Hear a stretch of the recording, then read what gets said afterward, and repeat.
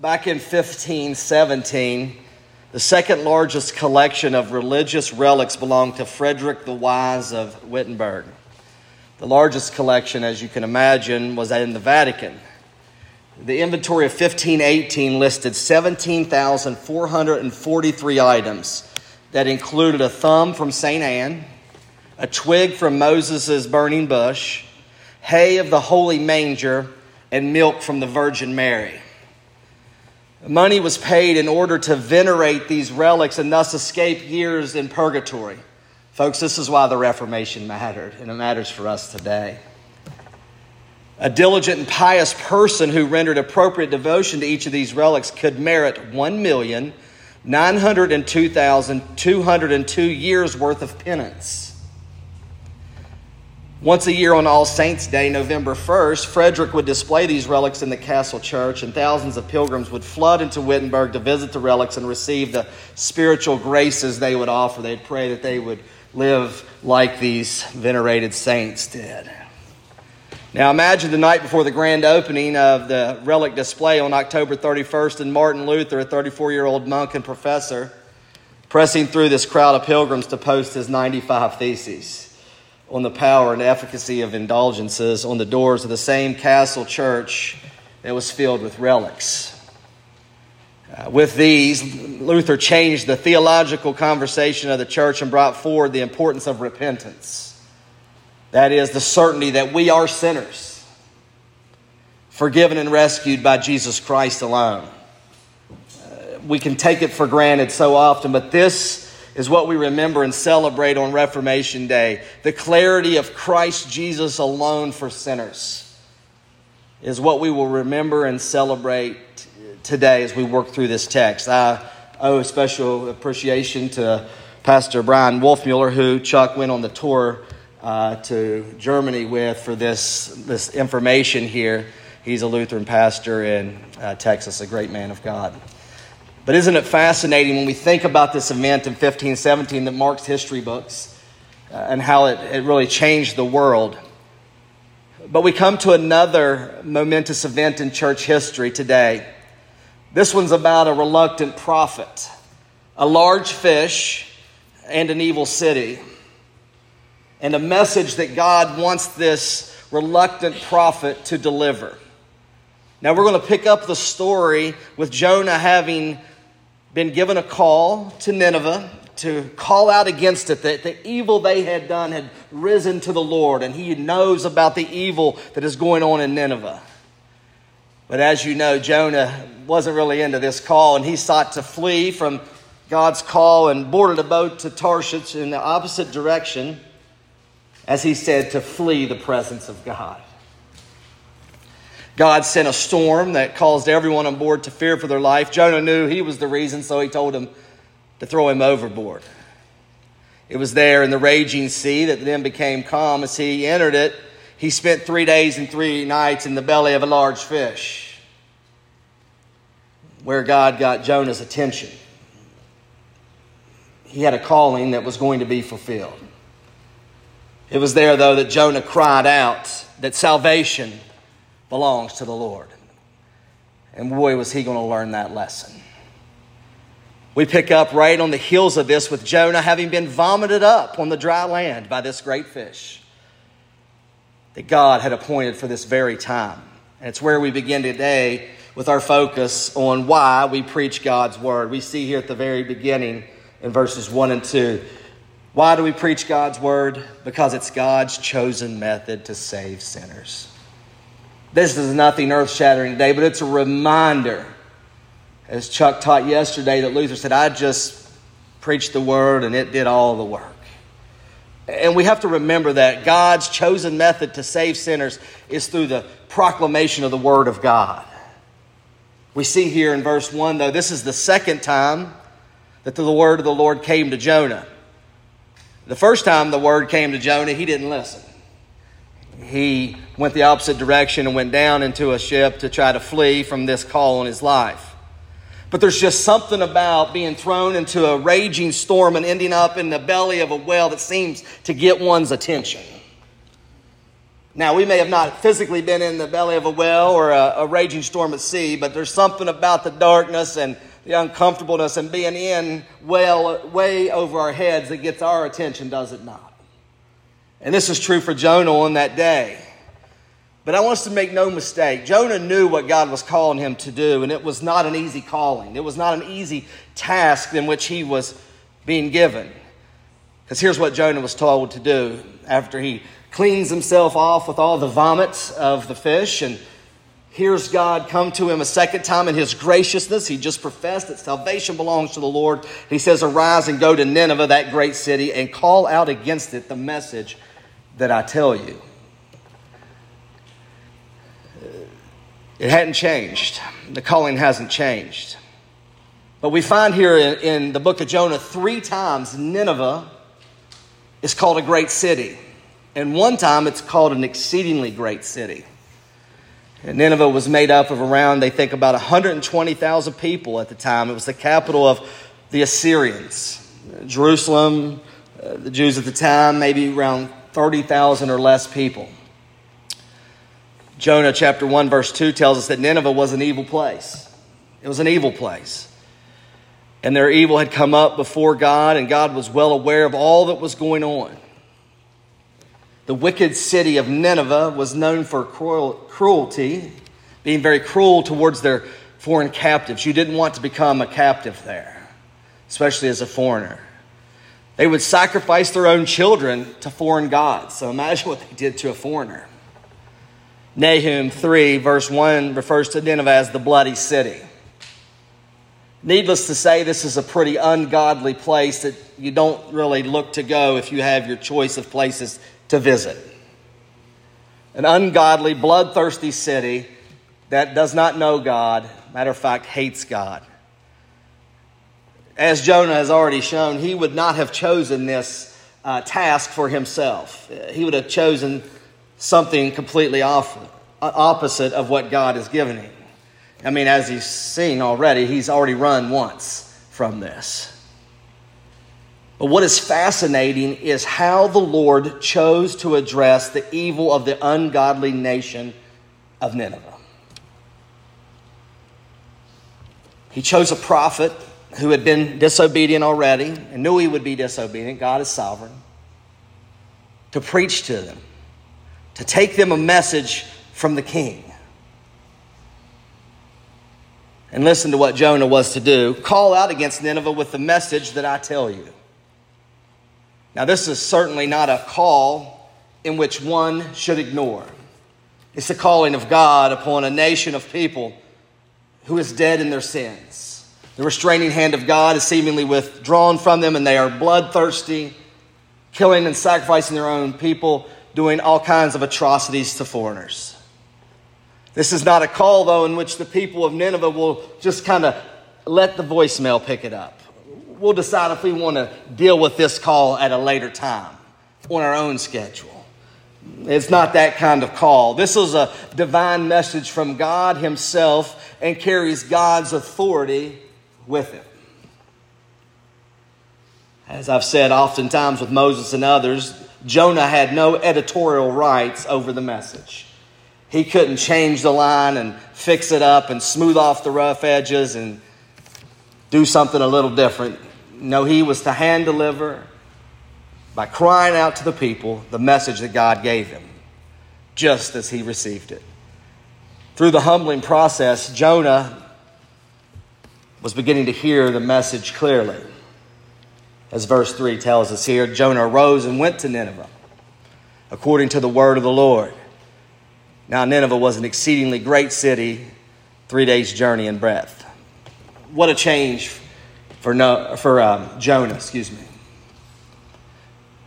If we work through this book in a progression, we would pick up on some of these cues, and I've preached it a long time ago. But here we hear that he arose and went, as opposed to Jonah chapter 1, verse 3, where it says he rose and fled. There's some writing in here there. Jonah's admitting his own change. And so these are great cues in which we pick up. But why was the change? Why was there a change in Jonah? As we've said, he had come face to face with his own mortality in the belly of a great whale, great fish, crying out to salvation, being in the Lord alone. And so he knows that God's word carries a great authority with it. It carries great power, as we'll see. But because Jonah himself responded according to the word of God. He was humbled at some manner at this point because he knew God had chosen him for this task. Because again, think about it, why else would he go to an exceedingly great and evil city except the Lord would call and equip him to go?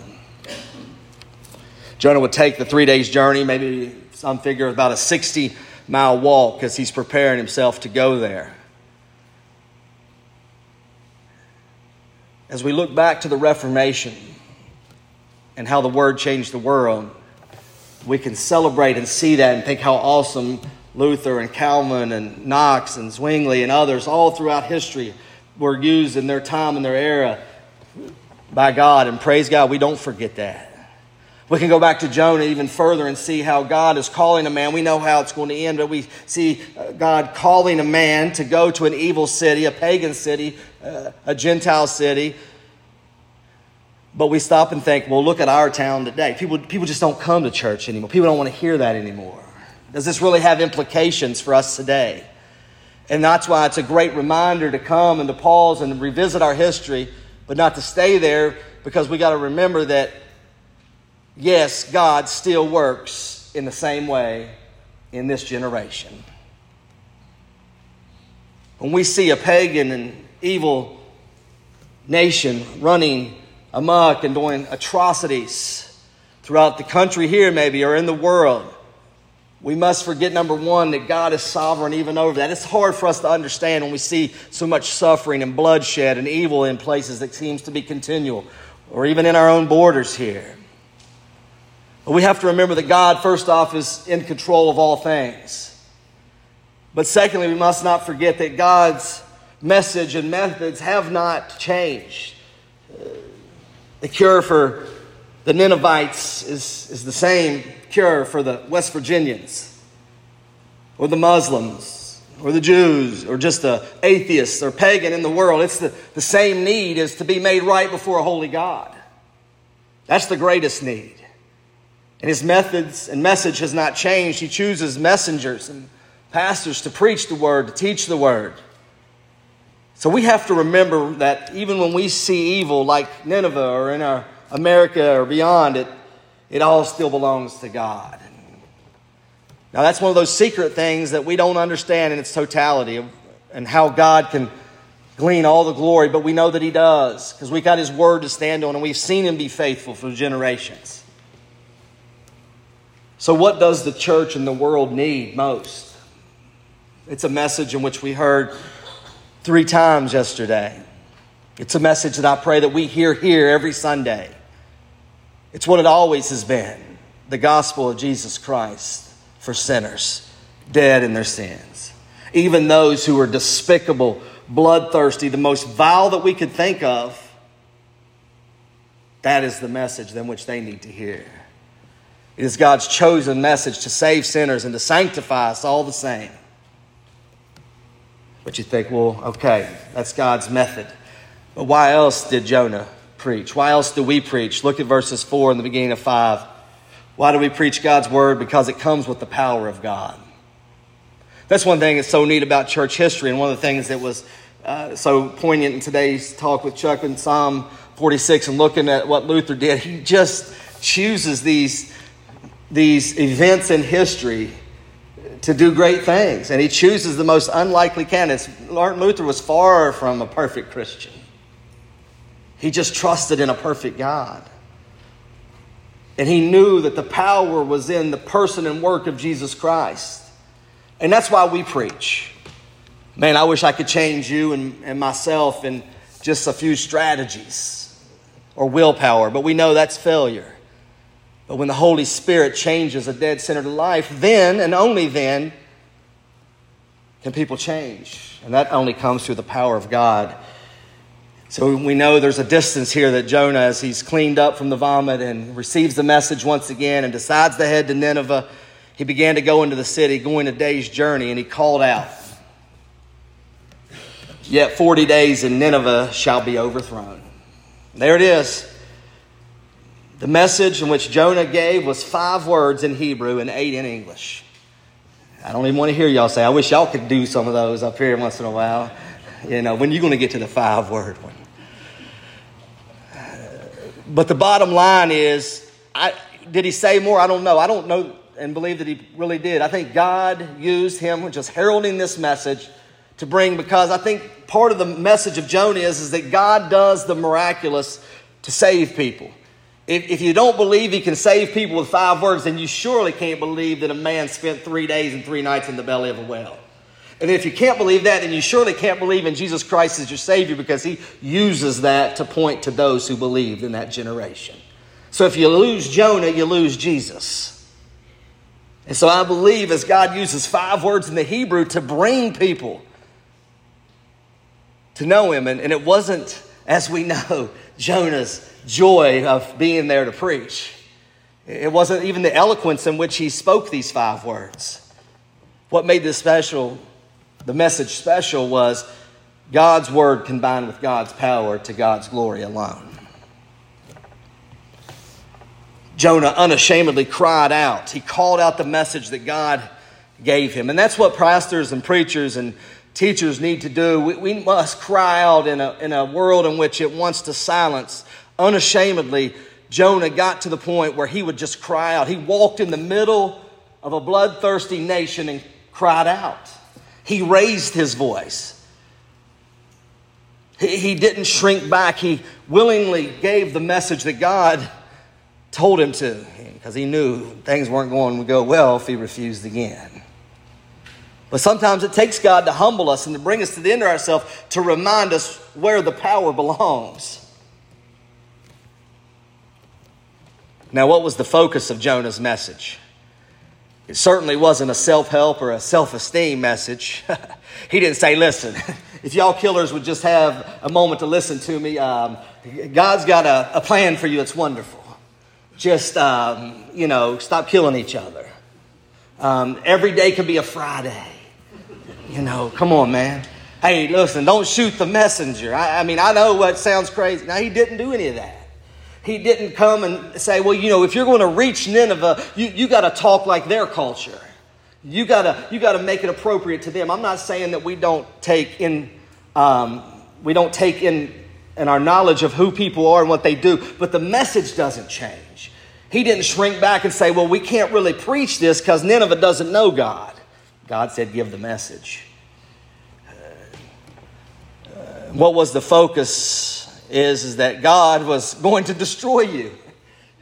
Hey, he didn't preach a message of really warm fuzzies. It was one of judgment. So how about this now? You flee from the presence of God. Now, this is a prophet of God. He's no dum-dum. He flees from the presence of God, thinks he's going to go to the bottom of a ship and go the other way because he's going to get away from God. He ends up in the belly of a whale. He takes an assignment, and the assignment is go preach judgment. Go preach judgment. Preach this. God is going to destroy you if you stay in your sinful, evil ways. Left to yourself, destruction is coming. Yet in 40 days. We don't, that timing, that use of that language, maybe God gave them over that much time to, in this country, this nation, to make these changes. It's a challenge, is it not, in the culture in which we live? It's a challenge for me as a pastor to stand, and for each of you to live, and even the circles we live in, is to not shrink back or be ashamed of this message. The good news of Jesus Christ is not good news unless the bad news is really bad. Yes, Christ is love, but if all we do is affirm people and where they're at, they'll never change. God loves you guys. He loves you. Okay, great. But it's different when you understand your destruction and your life is going to come to an end, and you're going to stand before a holy God in judgment if you don't change and come to know the one true and living God. Because the truth is, all of us left in our sin, this is the same outcome for us. One of the great messages yesterday was that the law of God shouldn't be something that we're ashamed of or to hide, even as Christians. It exposes us. It lays us low, does it not, before a holy God. Love your neighbor as yourself. Love the Lord God with all your heart, soul, mind, and strength. We can't even keep those two. It should send us running to a Savior in need. It restrains society. So even as bad as Nineveh was, then they didn't realize that God's common grace was even restraining them from being total cannibals and barbarians and eliminating themselves. But then as a believer, it's a great word for us to hear on how to live by God's grace, that we say, in light of this truth, I want to live for you. But man, God's law and his judgment first comes to us and should lay us smack dab on our face. And this is what the power of God's word does. I'll be honest, I wish I could preach a message and would see those things immediately. Conversions and all this. But God doesn't see fit at this moment, to this point, to have done that. But we still trust that God is doing and working in his word in the ways in which he chooses. But God is first and foremost laying out before Jonah, as we've heard the importance of this weekend, who you really are. You stand naked before a holy God. You think your rags and dirty robes are going to save you in your works. An amazing thing is, verse 5a, the people of Nineveh believed God. Now we know chapter 4 brings a whole other issue with Jonah in his heart. He's mad about that. But at this point, we deal with the issue that this evil, bloodthirsty nation believed God through the preaching of 5 words in Hebrew that we're told. Imagine being sent right now to Gaza, the Middle East, with Israel and the Palestinians, and the word Hamas is now part of our daily vocabulary. And I want you to take this message. You're going to go stand in the center of the town, and I want you to take this message. And I want you to look those Muslims in the face and say, judgment is coming if you don't come to know the living God. That was the assignment of Jonah as he stood before a bloodthirsty nation. Imagine if we were sent to modern-day Iraq or Syria or some of these other countries in the world, or maybe some of our inner cities or other places where there's so much unrest, and you walk into town and your only ammunition is the message of God and the message you must preach. And this is the amazing part of this story, is that thousands repented of their sin and believed, we're told here. Who does Scripture tell us they believe? And this is what's so wonderful. And this is what's so humbling for a pastor. I know Chuck feels this way as he's asked for prayer and we teach. And is, what did they say? The people of Nineveh believe God. Jonah, you were just the mouthpiece. But God, in his strange ways, chooses to use men to bring people to know him. And that's why we preach the word. Faith comes by hearing, and hearing through the word of God. And even in a bloodthirsty nation like Nineveh, even in a nation like Wittenberg and with Martin Luther and those many men and women who gave themselves, Elizabeth Elliot and those others who've gone down through church history and stood for things in the face of evil. Elizabeth Elliot would stay at the people in Ecuador and minister to the very ones that killed her husband. She'd be the first to tell you, though, she didn't do that because of her great love. It's because of the power of God on her life, and it made her willing and able to love them. And there's stories like that through all of history. That here's the great thing, is we have the same power in our daily lives. We may not be in the middle of a jungle, the middle of a castle, or the middle of the Middle East. But God still has the same power and design for each of us to live under that. And Jonah was the instrument in which God used to speak for God with the power of God. Can you imagine the privilege that Jonah's had? This man had the privilege of being a part of some of the greatest events in history. He spent 3 days in a whale's body and then sees a whole nation converted through a pretty short sermon. Amazing what this man has seen. And only the power of God can do that. That's why we need to be in prayer and really believe that God and cry out that God would do this work in our land and in our world.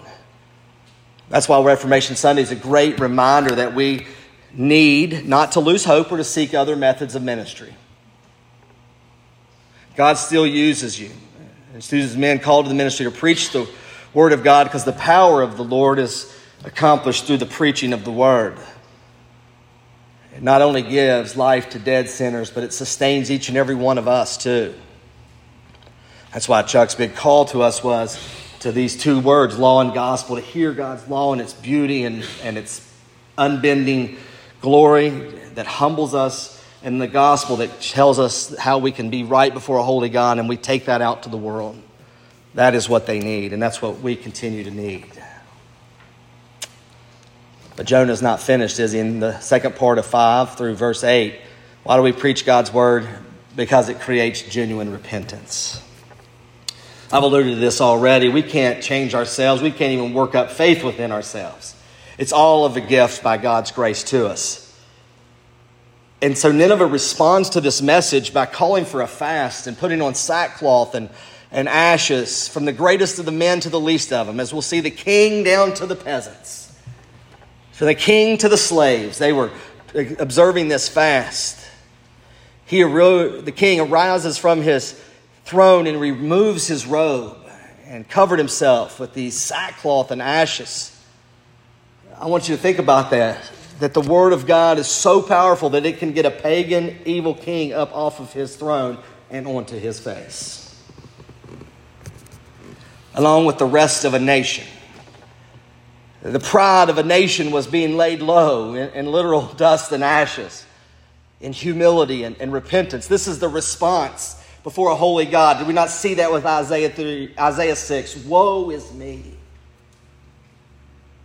Even when Peter recognizes who Christ is, he hits the deck. Because God is holy. We should be the most humble people and the most easily repentant people, because it is all as a gift from God that he's not treated us as our sins deserve. But I want you to pick up on some things here that took place. The king stood up. It's a sign of seriousness. He removed his royal robes. That is a sign of humility.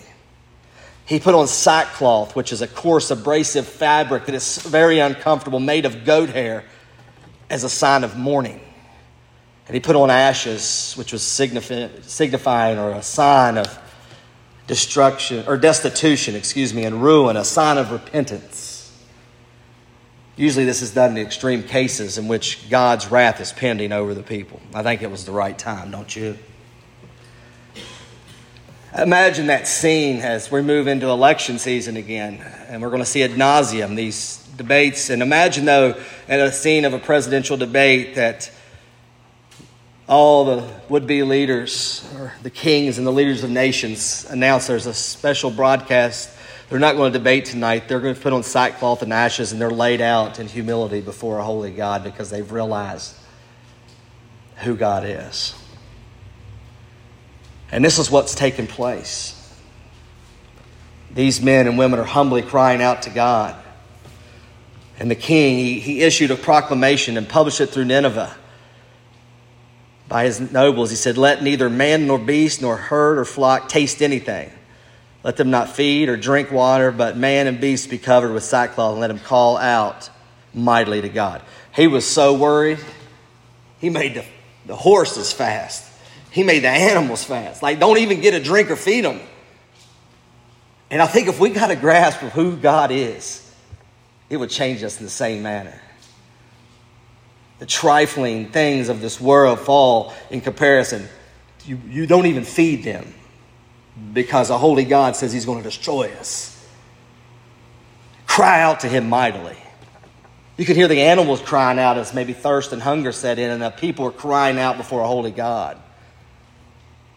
He's not chancing anything, as they're all covered in sackcloth. You see, that's what genuine repentance does. It cuts to the heart.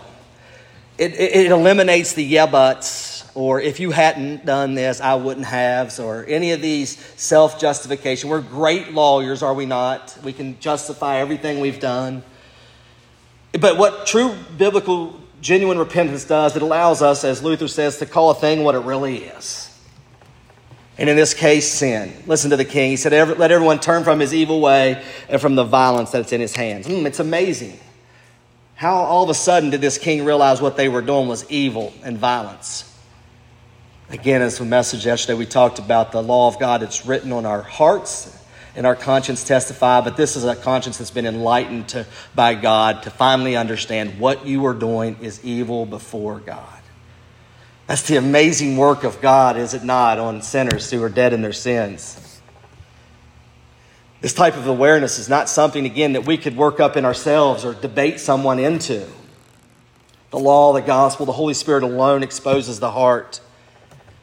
Let there be no mistake today that the response of Nineveh shows that biblical repentance is a gift of God, first and foremost. Calvin said, repentance follows faith and is also born of faith. I've taught on this before, and I think it's very helpful. The two parts of biblical repentance are contrition and faith. Contrition, recognizing we are sinners. We've sinned against a holy God. The law of God has laid me low. The call of judgment on me is right and deserving, and I need somewhere to hide. I've got to go somewhere or I'll die. Nineveh checks the boxes, does it not?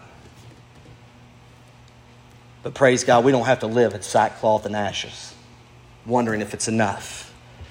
Because there's faith, a trust in Christ and His mercy. It's the gospel that lifts us up out of our sin and our ashes. It bears repeating today and forevermore that we don't create faith. Repentance in ourselves, it's all the work of God's grace to us. So often we think about the fruit of repentance, the mind and life that is changed due to God's word, and we want to follow Him. That is right and accurate, but true biblical repentance starts with the contrition and faith first of all, and then we follow in that, the fruit that'll come. And this is what we see here before us. What a beautiful picture. But we close then with these last ones. Why do we preach God's word? Because it alone gives us hope for our sinfulness. Listen to what he says as the animals aren't drinking or eating. He's off his throne. He's in some goat hair and ashes. I mean, it's embarrassing. Who would do that if you were the king? And yet, when you stand before the King of Kings, it changes your perspective. He says, who knows? God may turn and relent from His fierce anger so that we may not perish. It's amazing He's already understood, too, that fierce anger is rightly directed to Him in a 5-word sermon. It's amazing when God turns on the lights how much understanding we have, is it not? And that we can understand today is to God alone be the glory. As He was understanding, they deserved every bit of the wrath. You see, but God's not just a God of judgment. We don't leave Him there. We don't leave you in the sackcloth and ashes. I don't preach a message and I just leave you in the dust every week. Not only does God expose our sinfulness, it's that second word that we've talked about all weekend. It's the gospel, the hope that comes. When God saw what they did, how they turned from their evil way, God relented of the disaster, and He did not do it. He did not do it. He did not destroy them. It's only in God's word where we hear that God is also a God of steadfast love and faithfulness and patience. How many times did we hear that this morning? You know, we read it and then we sung it. There was a part of you that's probably like, okay, we're getting it here. But let's never forget when we laid in the ashes and the dust of our guilt of our sin, that the steadfast love of God endures forever. And this is what was happening before the people of God. God relented. A dynamic connection between man's action and God's sovereignty. But God did not treat them as they deserved on that day. He foreordains whatsoever comes to pass, and He knew He could take a disobedient prophet and give him a message to preach, and the people would be converted on that day. It's mind-blowing. That the people would come to know the Lord. Let us be reminded, though, as a people of God, that repentance is a joyous gift given to us by God. And it's to be a mark and a characteristic of the life of every believer. What would it be, a Reformation sermon, if I didn't give a quote about Luther? And this is one of the best ones I think he gives. When our Lord and Master, Jesus Christ, said, repent, He intended the entire life of believers should be repentance. All of the Christian life is repentance. Turning from sin and trusting in the good news that Jesus saves sinners. These aren't merely a one-time inaugural experience, but the daily substance of Christianity. The gospel is for every day and every moment. Repentance is to be the Christian's continual posture. Wow, what a word. What a word. There has never been a man, I think, I would put Luther up against anybody in history who tried to earn his salvation by works, the things that he did. And when he understood that the gospel is the free good news, of course it makes sense that every day of my life is one of repentance and coming back again to the finished work of Christ on my behalf. Where else are we going to hear the promise except preached that there is hope for our sinfulness? It's God's word. It revives us and keeps us repentant. We know that Jesus in Matthew 12:41, the people were asking for signs, were they not? And he says, the men of Nineveh will rise up at the judgment with this generation and condemn it, for they repented at the preaching of Jonah.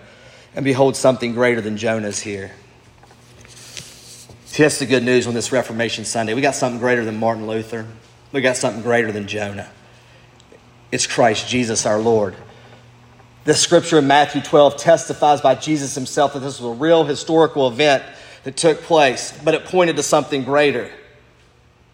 It was Jesus Christ who is the Word alone who saves us from our sins by the power of the Word of God and keeps us able to call a thing what it is and to look to Christ and receive him for what he's done for us. Stephen Lawson said this, and I'll close with this statement. One God-called man, armed with one God-sent message, committed to one God-prescribed method of preaching, is always sufficient for any situation. 1517, 2023, we preach the same Christ, we preach the same Word of God. That's why we continue to preach week after week, Sunday after Sunday. Let's pray.